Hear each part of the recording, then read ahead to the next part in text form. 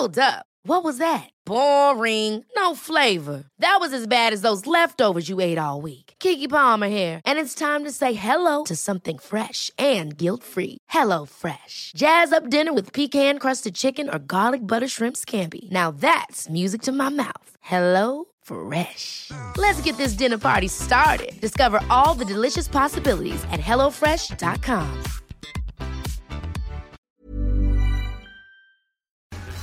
Because it's time. It's time for reparations. LGBTIQ rights are black rights. We have always been here. Black queers, we will always be here. It's a form of cultural imperialism. The only thing I have in common with this character is that she's black. This does not look like me or sound like me. I'm Gary Foley. I'm Francesca Ramsey. This is Amir Rahman. And you're listening to The Race Card. Welcome to The Race Card on SYN 90.7 FM. The time is 3:06 and I'm Poppy Perrault, your host for this afternoon's show. Before we begin, we'd like to do an acknowledgement of the country. We acknowledge the Kulin people as the owners of the land on which we meet, and we pay our respects to their elders, both past and present. This land was never ceded, and the processes of colonisation, occupation, incarceration and genocide that began over 2 centuries ago continue to this day. You're listening to our 1-hour show where we chat politics, current affairs and pop culture with a little bit of a twist, as well as wrapping up the most thought-provoking issues in Australia for the week. Today we look at Reclaim the Night, Mexican Holiday, Day of the Dead, Erica Betts and his racial slur, and our feature on food hierarchy. Don't forget to get involved in all of the discussions by texting in on 0427 767 767 or tweet us at The Race Card. My co-hosts for this week's show are... Ahmed Yusuf, that's me. And our newest contributor... Arundhati Lakshmi, that's me. And today I went to Carlton and I did some Vox Pops that is related to our feature. I interviewed people in the street asking them what certain cuisines they prefer and what prices they were willing to pay for it.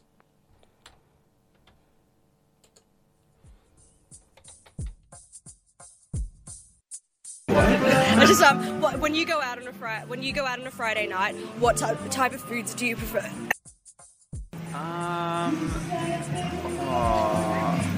Japanese. Yeah, probably Japanese. And why Japanese in particular? I don't know, it's just fresh, it's simple, and not too filling.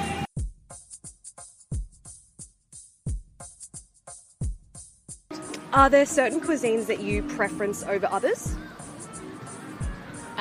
Not in particular, no. So, say on a Friday night, you're going out for dinner with some friends. What type of food do you usually go for? I prefer tapas. Tapas? Yeah. You're going out for dinner with friends. What type of food would you usually choose? Pizza. So you like Italian food? When you go out on a Friday or Saturday night, what type of cuisine do you usually choose? Probably the variety. Variety. Italian and Chinese and Thai. When you go out on a Friday night, what type of cuisine do you preference for dinner? Pasta? Or Asian food? I'm not sure.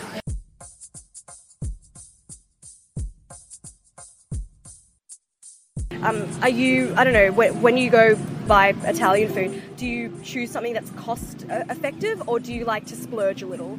I don't care how much I spend. It's nice food, I will eat it. Would you be really... So we had some thought-provoking responses there. So you two, what do you like to eat out on a Friday or Saturday night? Do you stick to your roots and have food that's close to your culture, or do you like to try new experimental things?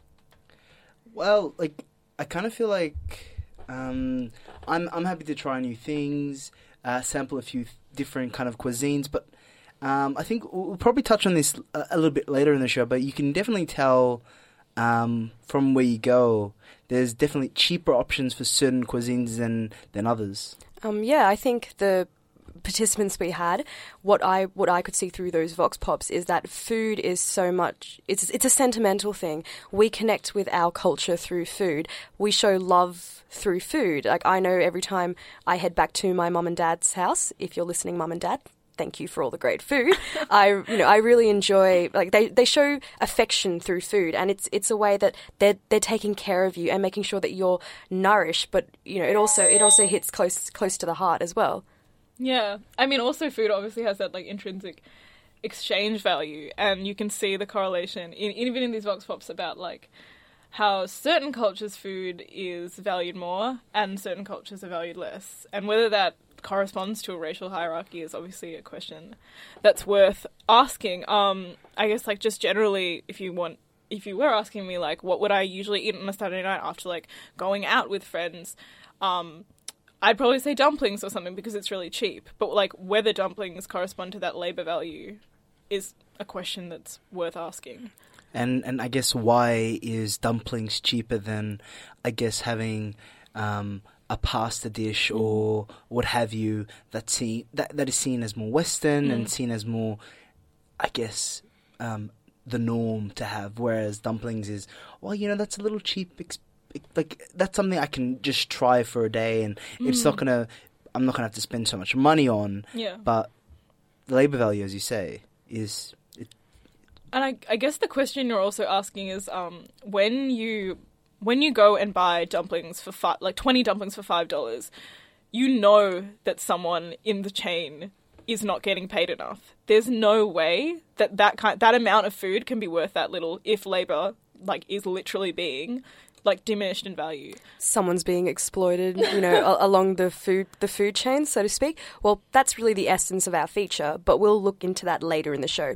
We're going to head to a quick music break. Don't forget to get involved in all of the discussions by texting in on 0427 767 767 or tweet at us at The Race Card.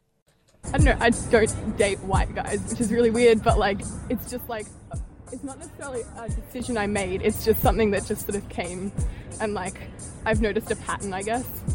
Do you think the pattern is, I don't know, like, a good thing for you? It's worked in your favour? Yeah, it's worked in my favour, I'd say, yeah. I don't know, are you fascinated with people from certain cultures more than others? I like the Australian people here. They're really nice. Yeah, I like the Australian people. But maybe that's because they also actually migrated mostly from Europe. So, yeah, there's a bit of a connection already there. Because most people have, like, grandparents come from Europe and stuff.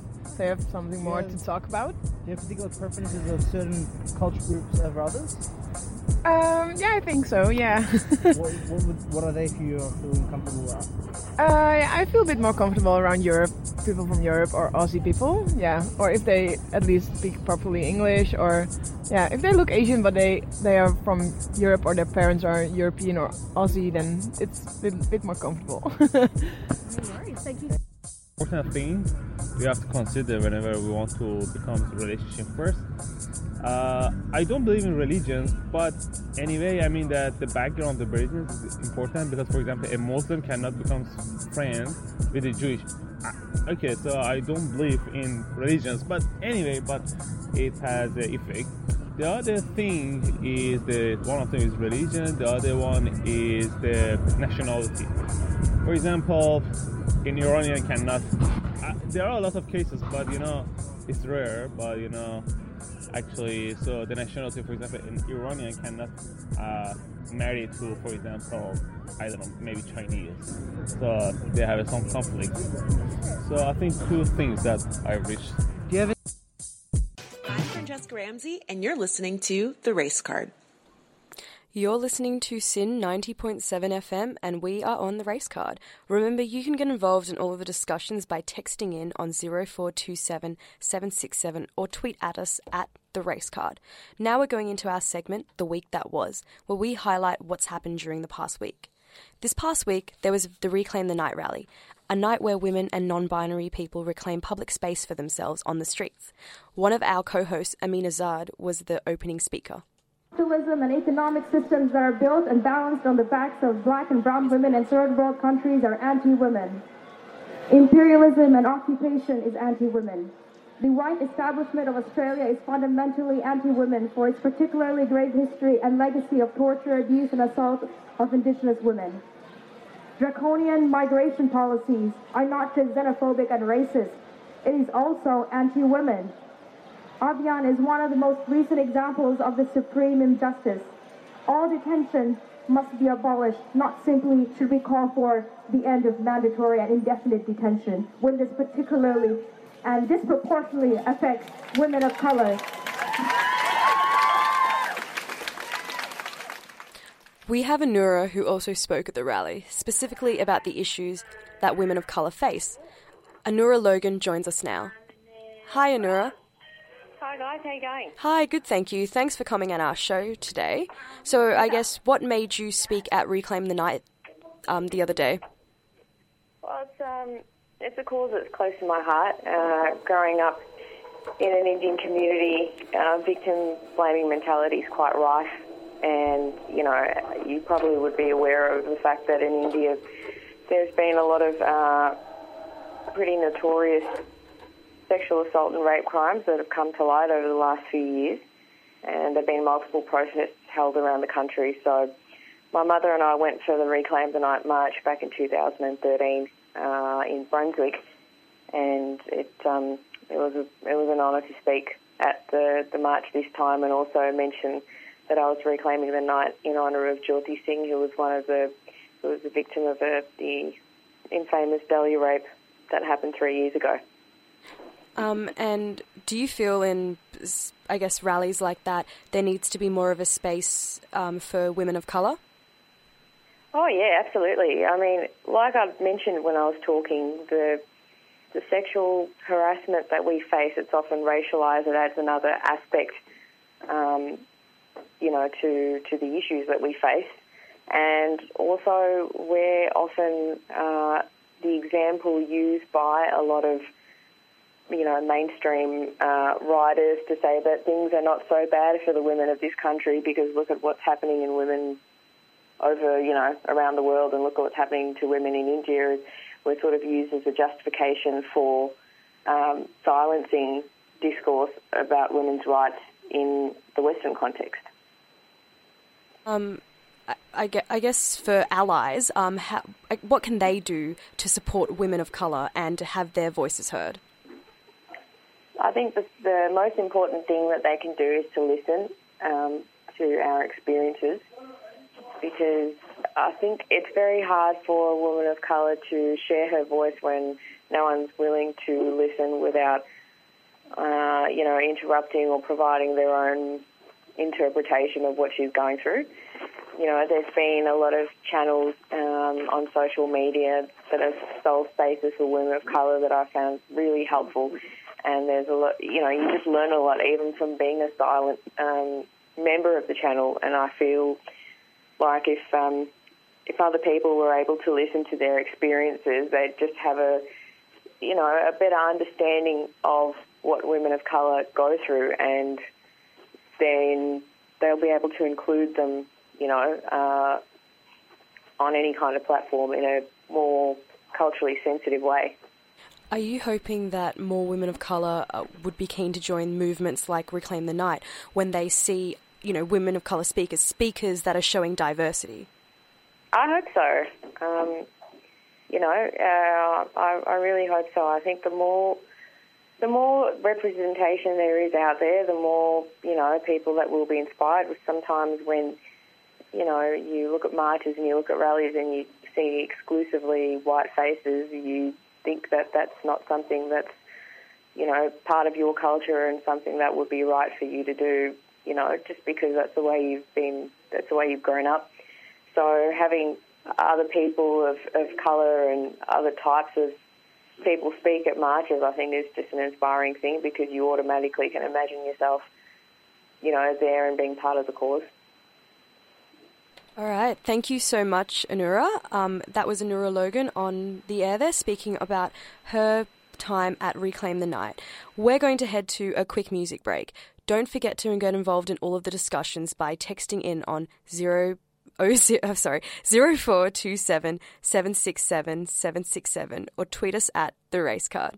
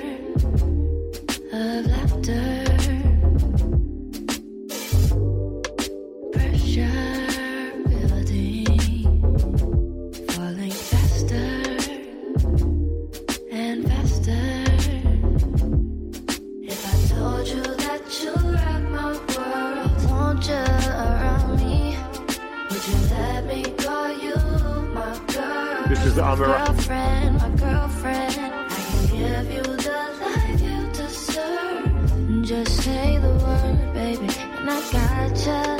Hey, darling, I gotcha. Whoa, girl, they don't know your worth. Tell them you're my girl. Anything you want is yours. Yeah. Chapters turning, so old-fashioned and natural.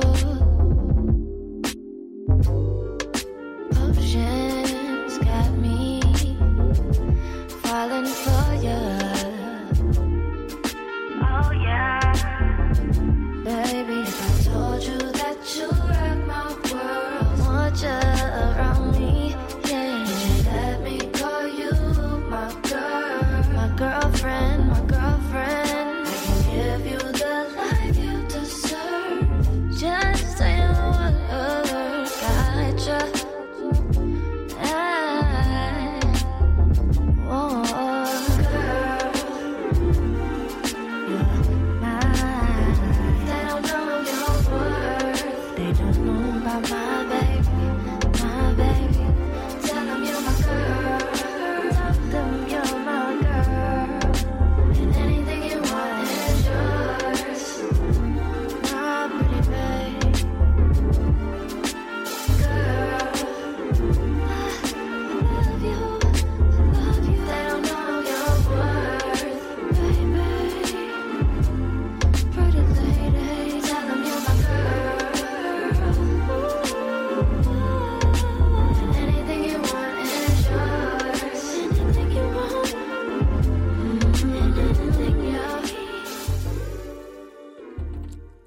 You're listening to Sin 90.7 FM and we're on the race card. Remember, you can get involved in all of the discussions by texting in on 0427 767 767. I'm sorry, I'm not doing well with numbers today.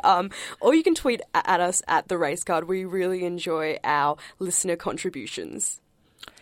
And talking about contributions this week, we've gotten an interesting contribution from Senator Eric Abetz.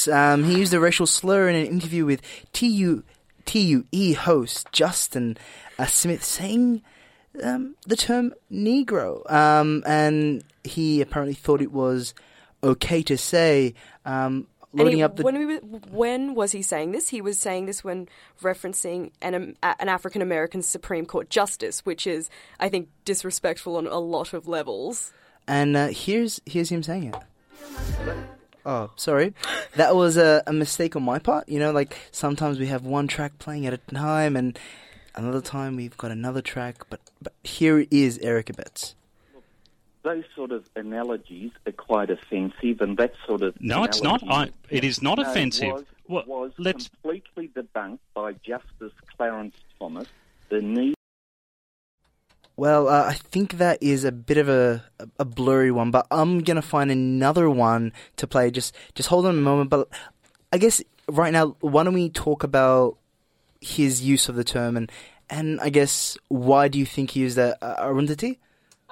I think Abetz said in an interview yesterday that he thought it was okay because he's heard other prominent black people in the past say it. So he referenced Barack Obama and Martin Luther King.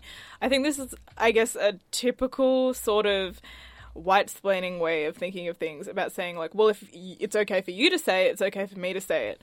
And it just shows that Abetz has obviously no tact. He has no understanding of the world. And unfortunately enough, he's been caught out. I think there's a certain power dynamic when it comes to racial slurs. Yeah. People of colour have often reclaimed racial slurs from their oppressors, and, you know, it was all rooted in colonisation. It was all rooted in oppressors, you know, calling their slaves these horrible things. But I guess now that we're in the 21st century and we're more of a globalized world, people of colour are very happy to reclaim these terms. But there's a difference between that and a white person thinking it's okay for them to use it just because they've heard, say, a POC friend of theirs use it, which there's definitely a power dynamic between that, and there's a structure there that it isn't going to get erased, unfortunately. Quite offensive, and that sort of... No, it's not. It is not offensive. Was completely debunked by Justice Clarence Thomas, the Negro American on the Supreme Court of the United States, dealing with this issue, who dissented on the issue of marriage as well. And so trying to bring race into it has now been completely dropped. So apparently bringing race into it has been completely dropped, according to Senator Abetz. And, you know, I kind of think when you've got someone like Senator Jackie Lambie coming out and saying, you know, I think it's time you call it a day on Parliament. There's something wrong. And here's a little bit of what Jackie Lambie had to say coming up. Given up. You know, so I think if he's given up, that's not going to help the Liberal Party in the future. That's certainly not going to help Tasmania. And there doesn't look like there's any enthusiasm or life left in Eric Abetz whatsoever. Yeah, so hard words by Jackie Lambie. No life left in Eric Abetz whatsoever. I guess, you know, the issue with me right now is I'm thinking Eric Abetz, he's in the Liberal Party, yes, I know that. But it's 21st century. We're in a stage where calling black people Negroes is probably not the right thing to do. And I know Eric... I think I can call him Eric. You know, we're on a first name basis at the moment. Is from a different era, is from a different generation. But I think it's safe to say, calling black people Negroes is maybe for the past. And even if he's using it in an endearing way, like he's saying that word as, you know, my friend, that's still not okay. That's not a term of endearment because it is a derogatory term and it has bad roots that actually won't get erased. But also, people usually associate the term Negro and use the N-word, and they think Negro is the more respectable word. And I guess the issue here is that it was because it was the more respectable word, and they kind of like classed different black people in different ways, and more often than not, that class was due to colorism and certain black people who were darker skin in I guess it's a very American context would be on the field picking, I guess, cotton and what have you, and the house Negro would be inside. So I guess that in itself is obviously showing I guess a splitting of the two people of similar background who have a similar story, and trying to create division. There's also an argument that there are slurs used against white people as well, like the word cracker, but unfortunately, I can't take that seriously when I say it, but there's actually, those connotations aren't as bad though, and the word cracker hasn't been used for centuries to actually dehumanize and oppress an entire group of people. And you know, it is. I think now these days we don't hear it very much. It just sounds like we just think of the food. But also, I guess the thing is, when we talk about these things, like we talk about social structures, we talk about people who have, I guess, more agency, more power, and the history and social connotations of those words.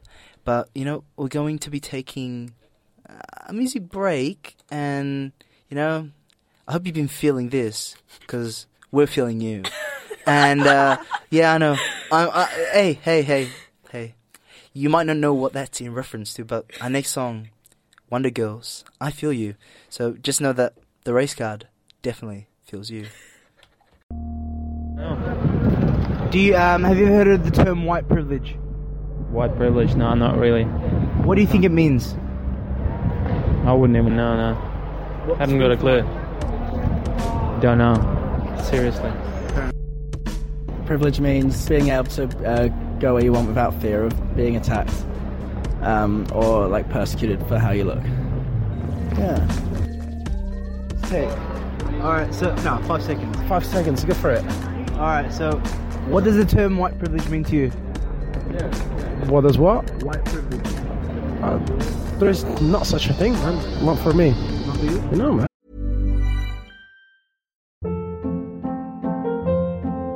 Hold up. What was that? Boring. No flavor. That was as bad as those leftovers you ate all week. Keke Palmer here, and it's time to say hello to something fresh and guilt-free. Hello Fresh. Jazz up dinner with pecan-crusted chicken or garlic butter shrimp scampi. Now that's music to my mouth. Hello Fresh. Let's get this dinner party started. Discover all the delicious possibilities at hellofresh.com. We're all the same. Blood is red. We're all the same. All brothers. What does the term white privilege mean to you? Well, privilege for white people, I guess. Yeah, so is this like racism kind of stuff? What does it mean to you? Just off your head. Well, I guess Centrelink. White privilege, I guess, is the kind of specialty or privileges that the white people have here. I mean, we're talking about the local white Australian. They're having access to welfare, housing, and everything that is being state provided, I assume. What does the term white privilege mean to you? Wow, that's a pretty hard-hitting question. I suppose white privilege is kind of a monopoly of power and ideas when it comes to things like business, politics, government, media, even things like the police and the military, dominated by people who all have a collective set of assumptions that never get tested by the people around them.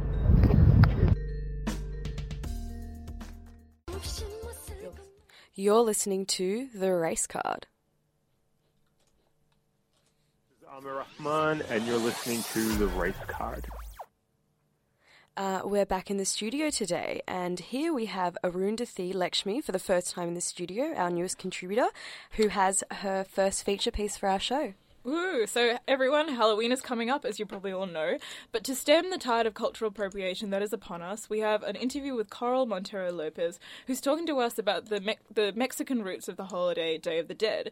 Now, if you don't know what Day of the Dead is, it's just generally a holiday that celebrates death.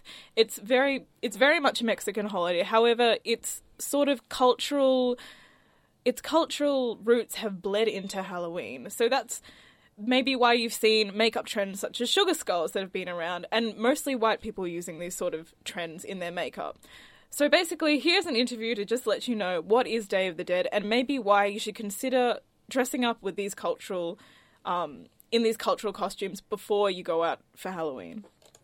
Hi everyone, I'm here with Coral Montero Lopez, and today we'll be talking about Dia de los Muertos and Halloween and the debates regarding cultural appropriation and the roots of both holidays. Coral is an archaeologist and anthropologist and an honorary adjunct lecturer at the University of New England, and she's here today on the Race Card to talk to us about this issue. So first, I was just going to ask briefly, what is Dia de los Muertos? Well, Dia de los Muertos is nowadays is a syncretic celebration of death. It's got its roots in pre-Hispanic Mexico, which was pretty much known as Mesoamerica. That's an area that covers most of Mexico and Central America as well. It didn't go all the way to the south, so it doesn't include Peru and the Incas. And it started as a celebration of death through life. Once the Spanish arrived to Mexico, it incorporates a lot of the motifs or significance that we know nowadays, but its roots are definitely pre-Hispanic, so it goes back to 2,000 years old. Okie dokie, so it's got some pretty significant historical roots. Yes.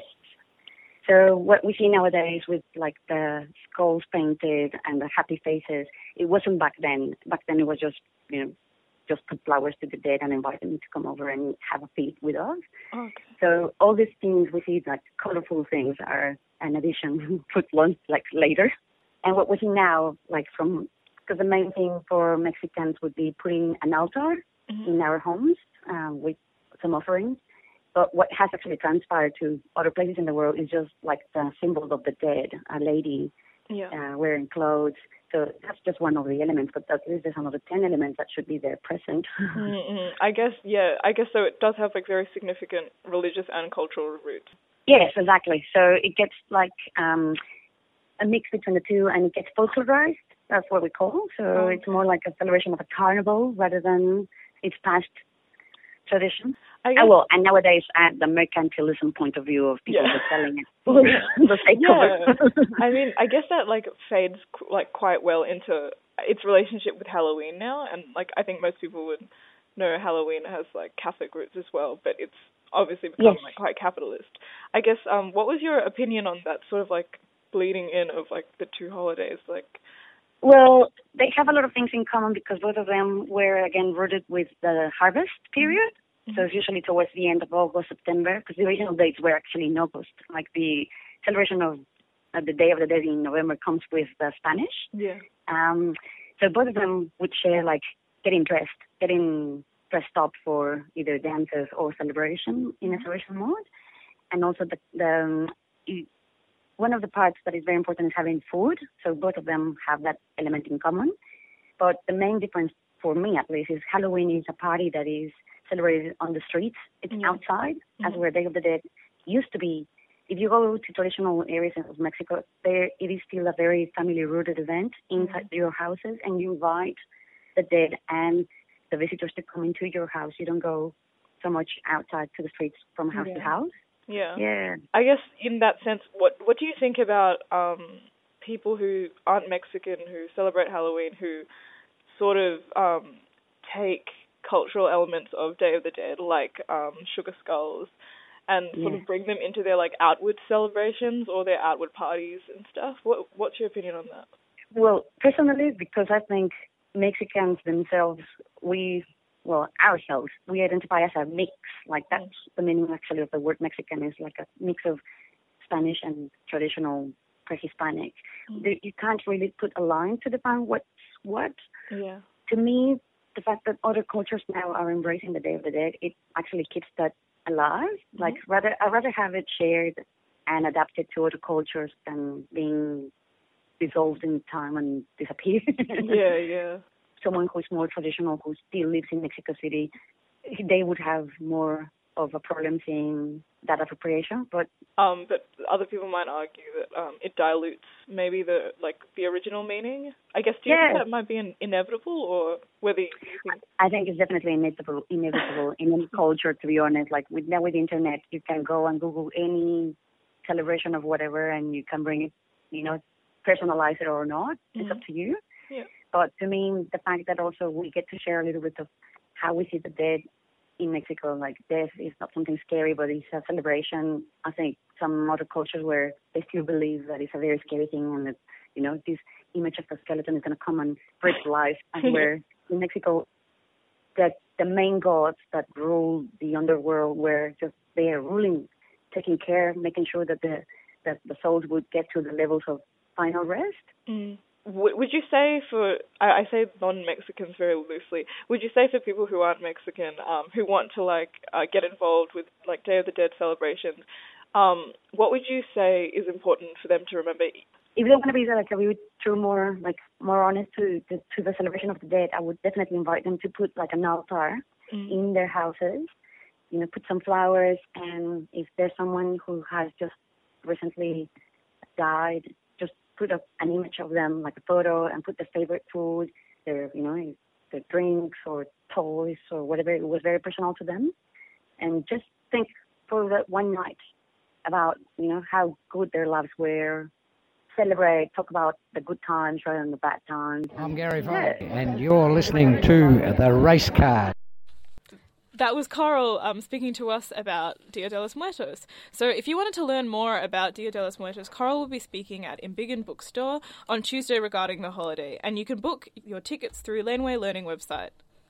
We're going to head to a quick music break. Don't forget to get involved in all of the discussions by texting in on 0427 767 767 or tweet us at The Race Card.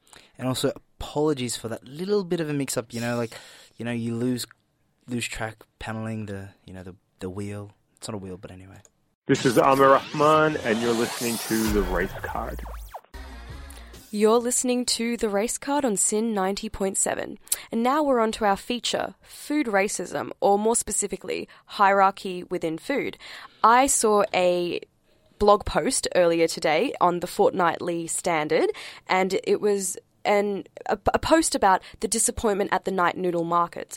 In cities like Melbourne, we're fixated on food. We love our food, and like I said earlier in the show, food is so much of a part of our culture. We show love through food, we show sentiment through food, and this post was saying the person was very upset at the prices for certain cuisines of ethnic cuisines like Vietnamese food, Chinese food that was quite expensive. So in response to that, I interviewed Jan Kok, a second-generation migrant and law student at Monash University, whose parents own a Chinese-Malay restaurant in Clayton, and the struggles that they faced over the 30 years of opening the restaurant and what they want to do in the future with the restaurant.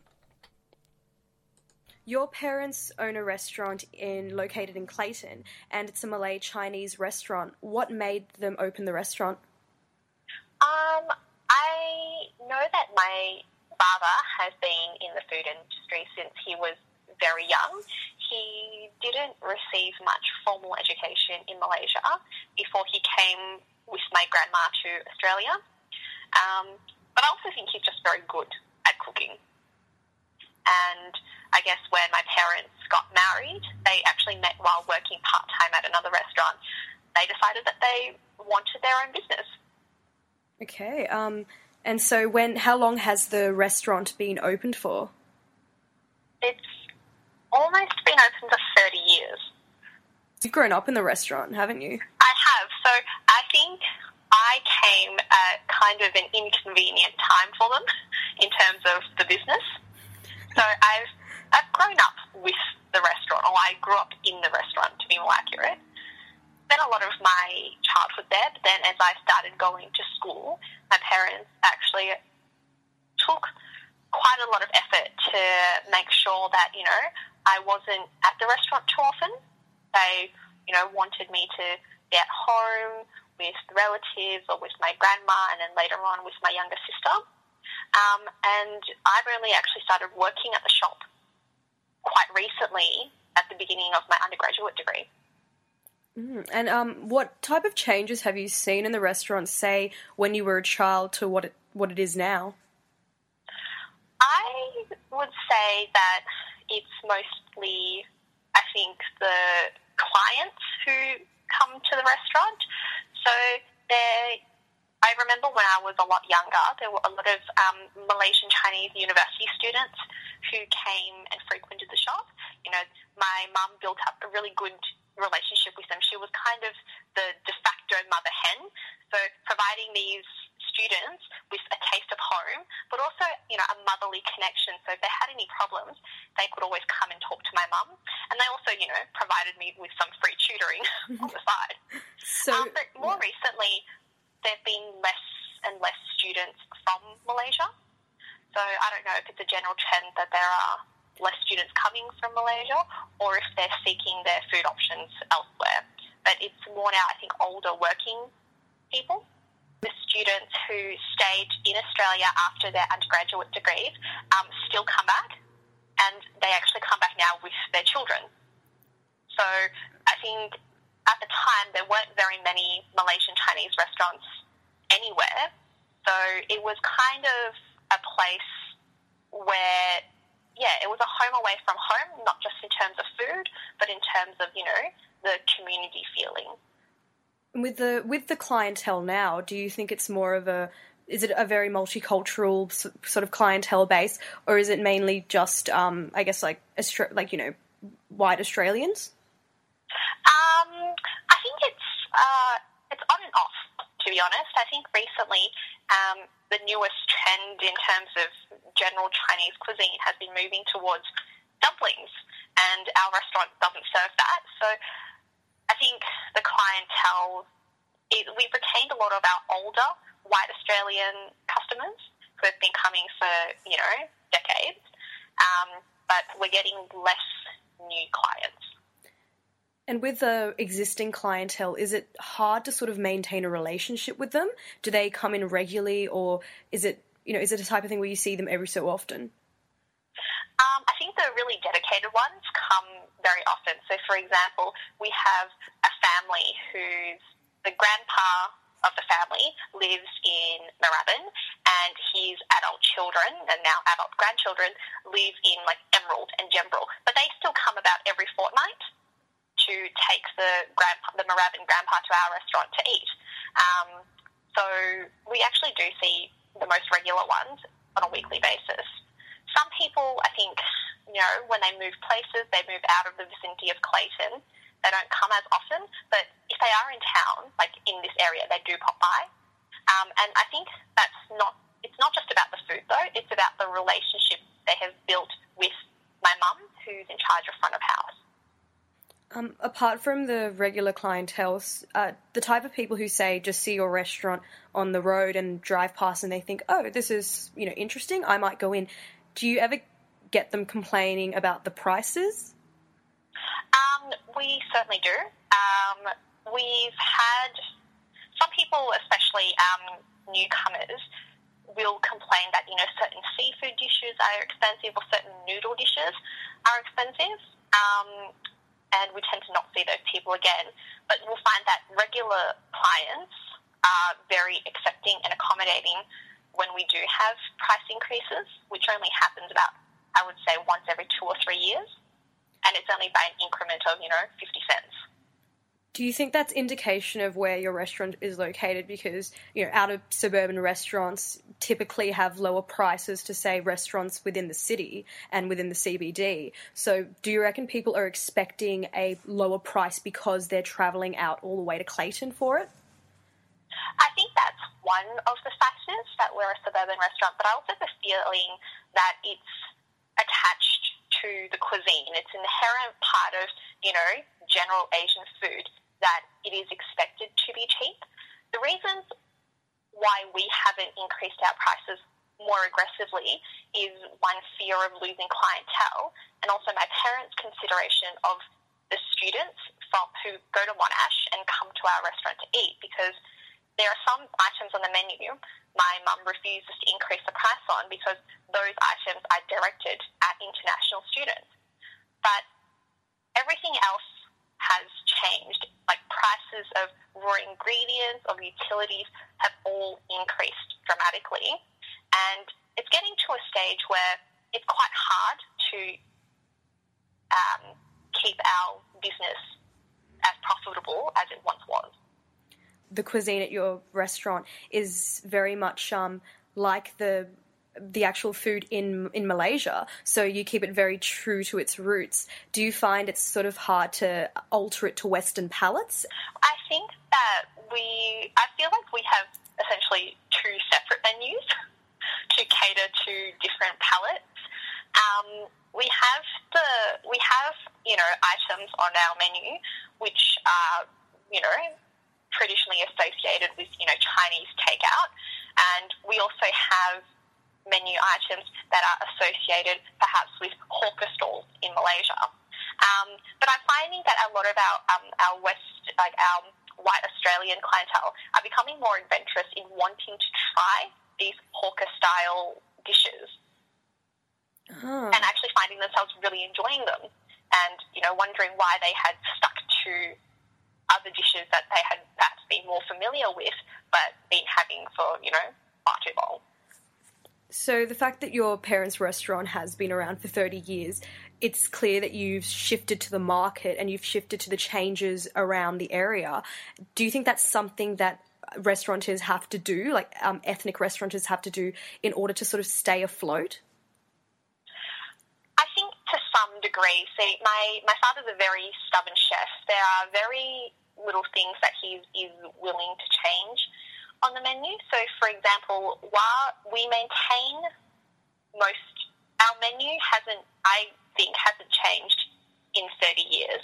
It's largely remained the same.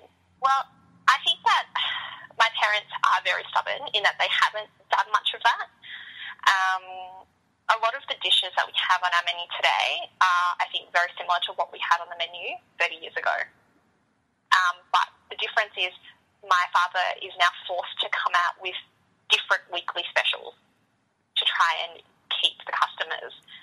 But one thing they haven't done is perhaps submit to the dumpling trend, because it just isn't a part of our daily cuisine. It might have been for, I guess, some people in other parts of China. That is a staple part of their cuisine. But for us, dumplings are something that we have perhaps once in a while as a different type of dinner to what we normally have.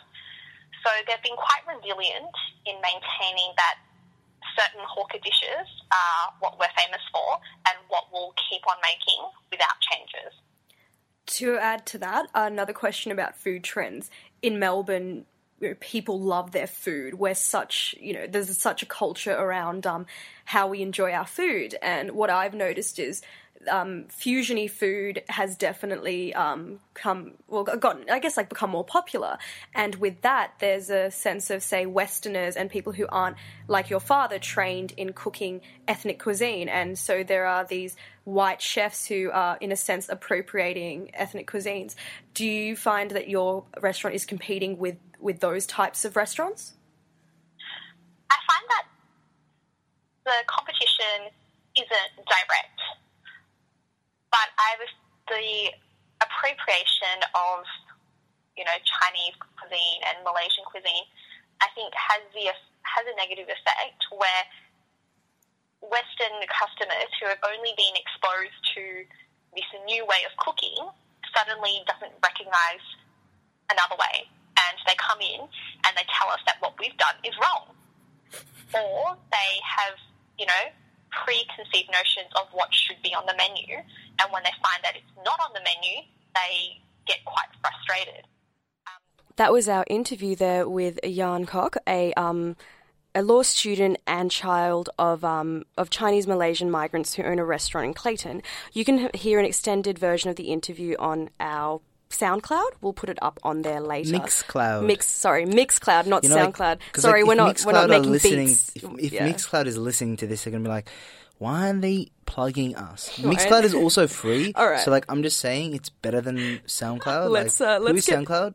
All right. But anyway, let's get into our discussion. So I chose to do this segment because I feel like there is a downward appreciation on ethnic cuisines, and in the West, there's a perception of how we should price ethnic cuisine, and a hierarchy between certain foods. So, and I think that ties in with the exchange rates that our strong dollar has overseas. And people are more, they'll go overseas to Malaysia and say, oh, the street food in Malaysia is so cheap. Why is it so expensive in Australia? But completely missing the fact that there are labour costs to consider, and the price of produce is quite expensive as well.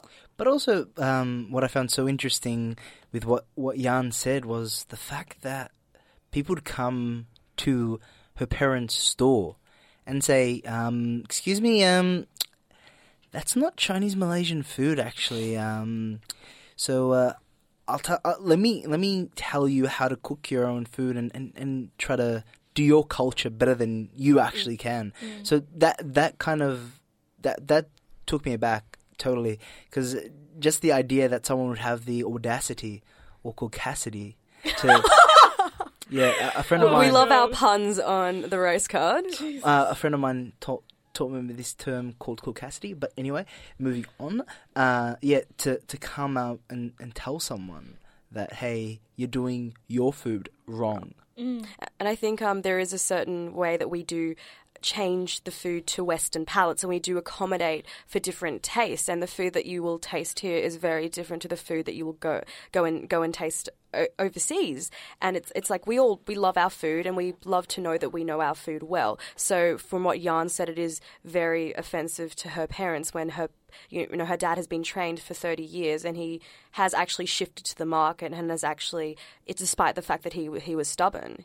He actually has considered what people like and what people will buy in order just to stay afloat. So unfortunately, we'll have to cut that discussion short. If you have anything else you want to say, please go on our Facebook, tweet at us. We love our listener contributions. That's our show for the week. We hope you've enjoyed it. Don't forget to podcast it if you've just tuned in and want to hear the entire show. You can follow me on Twitter at hashtag. This is the second time I've done this at Poppy Paror, and for our co-hosts, you can find Ahmed at Ahmed Yusuf 10 at Ram Lakshmi. Great. So thank and also, you. And also, let's not forget, you can find the Race Card at the Race Card. but also, when you do look for the podcast, you can find it on mixcloud.com/Ahmed Yusuf 10. I didn't pick that particularly. I'm not trying to be an egotist right now. I've actually been thinking about that lately. It's just because I made that for myself, and then I realized, I've got a radio show that I'm doing, so I need to make that a priority. So I prioritize the radio show over myself. And yeah, you can find it on iTunes, searching Race Card, and listen to the Race Card. We'll see you on next week's program.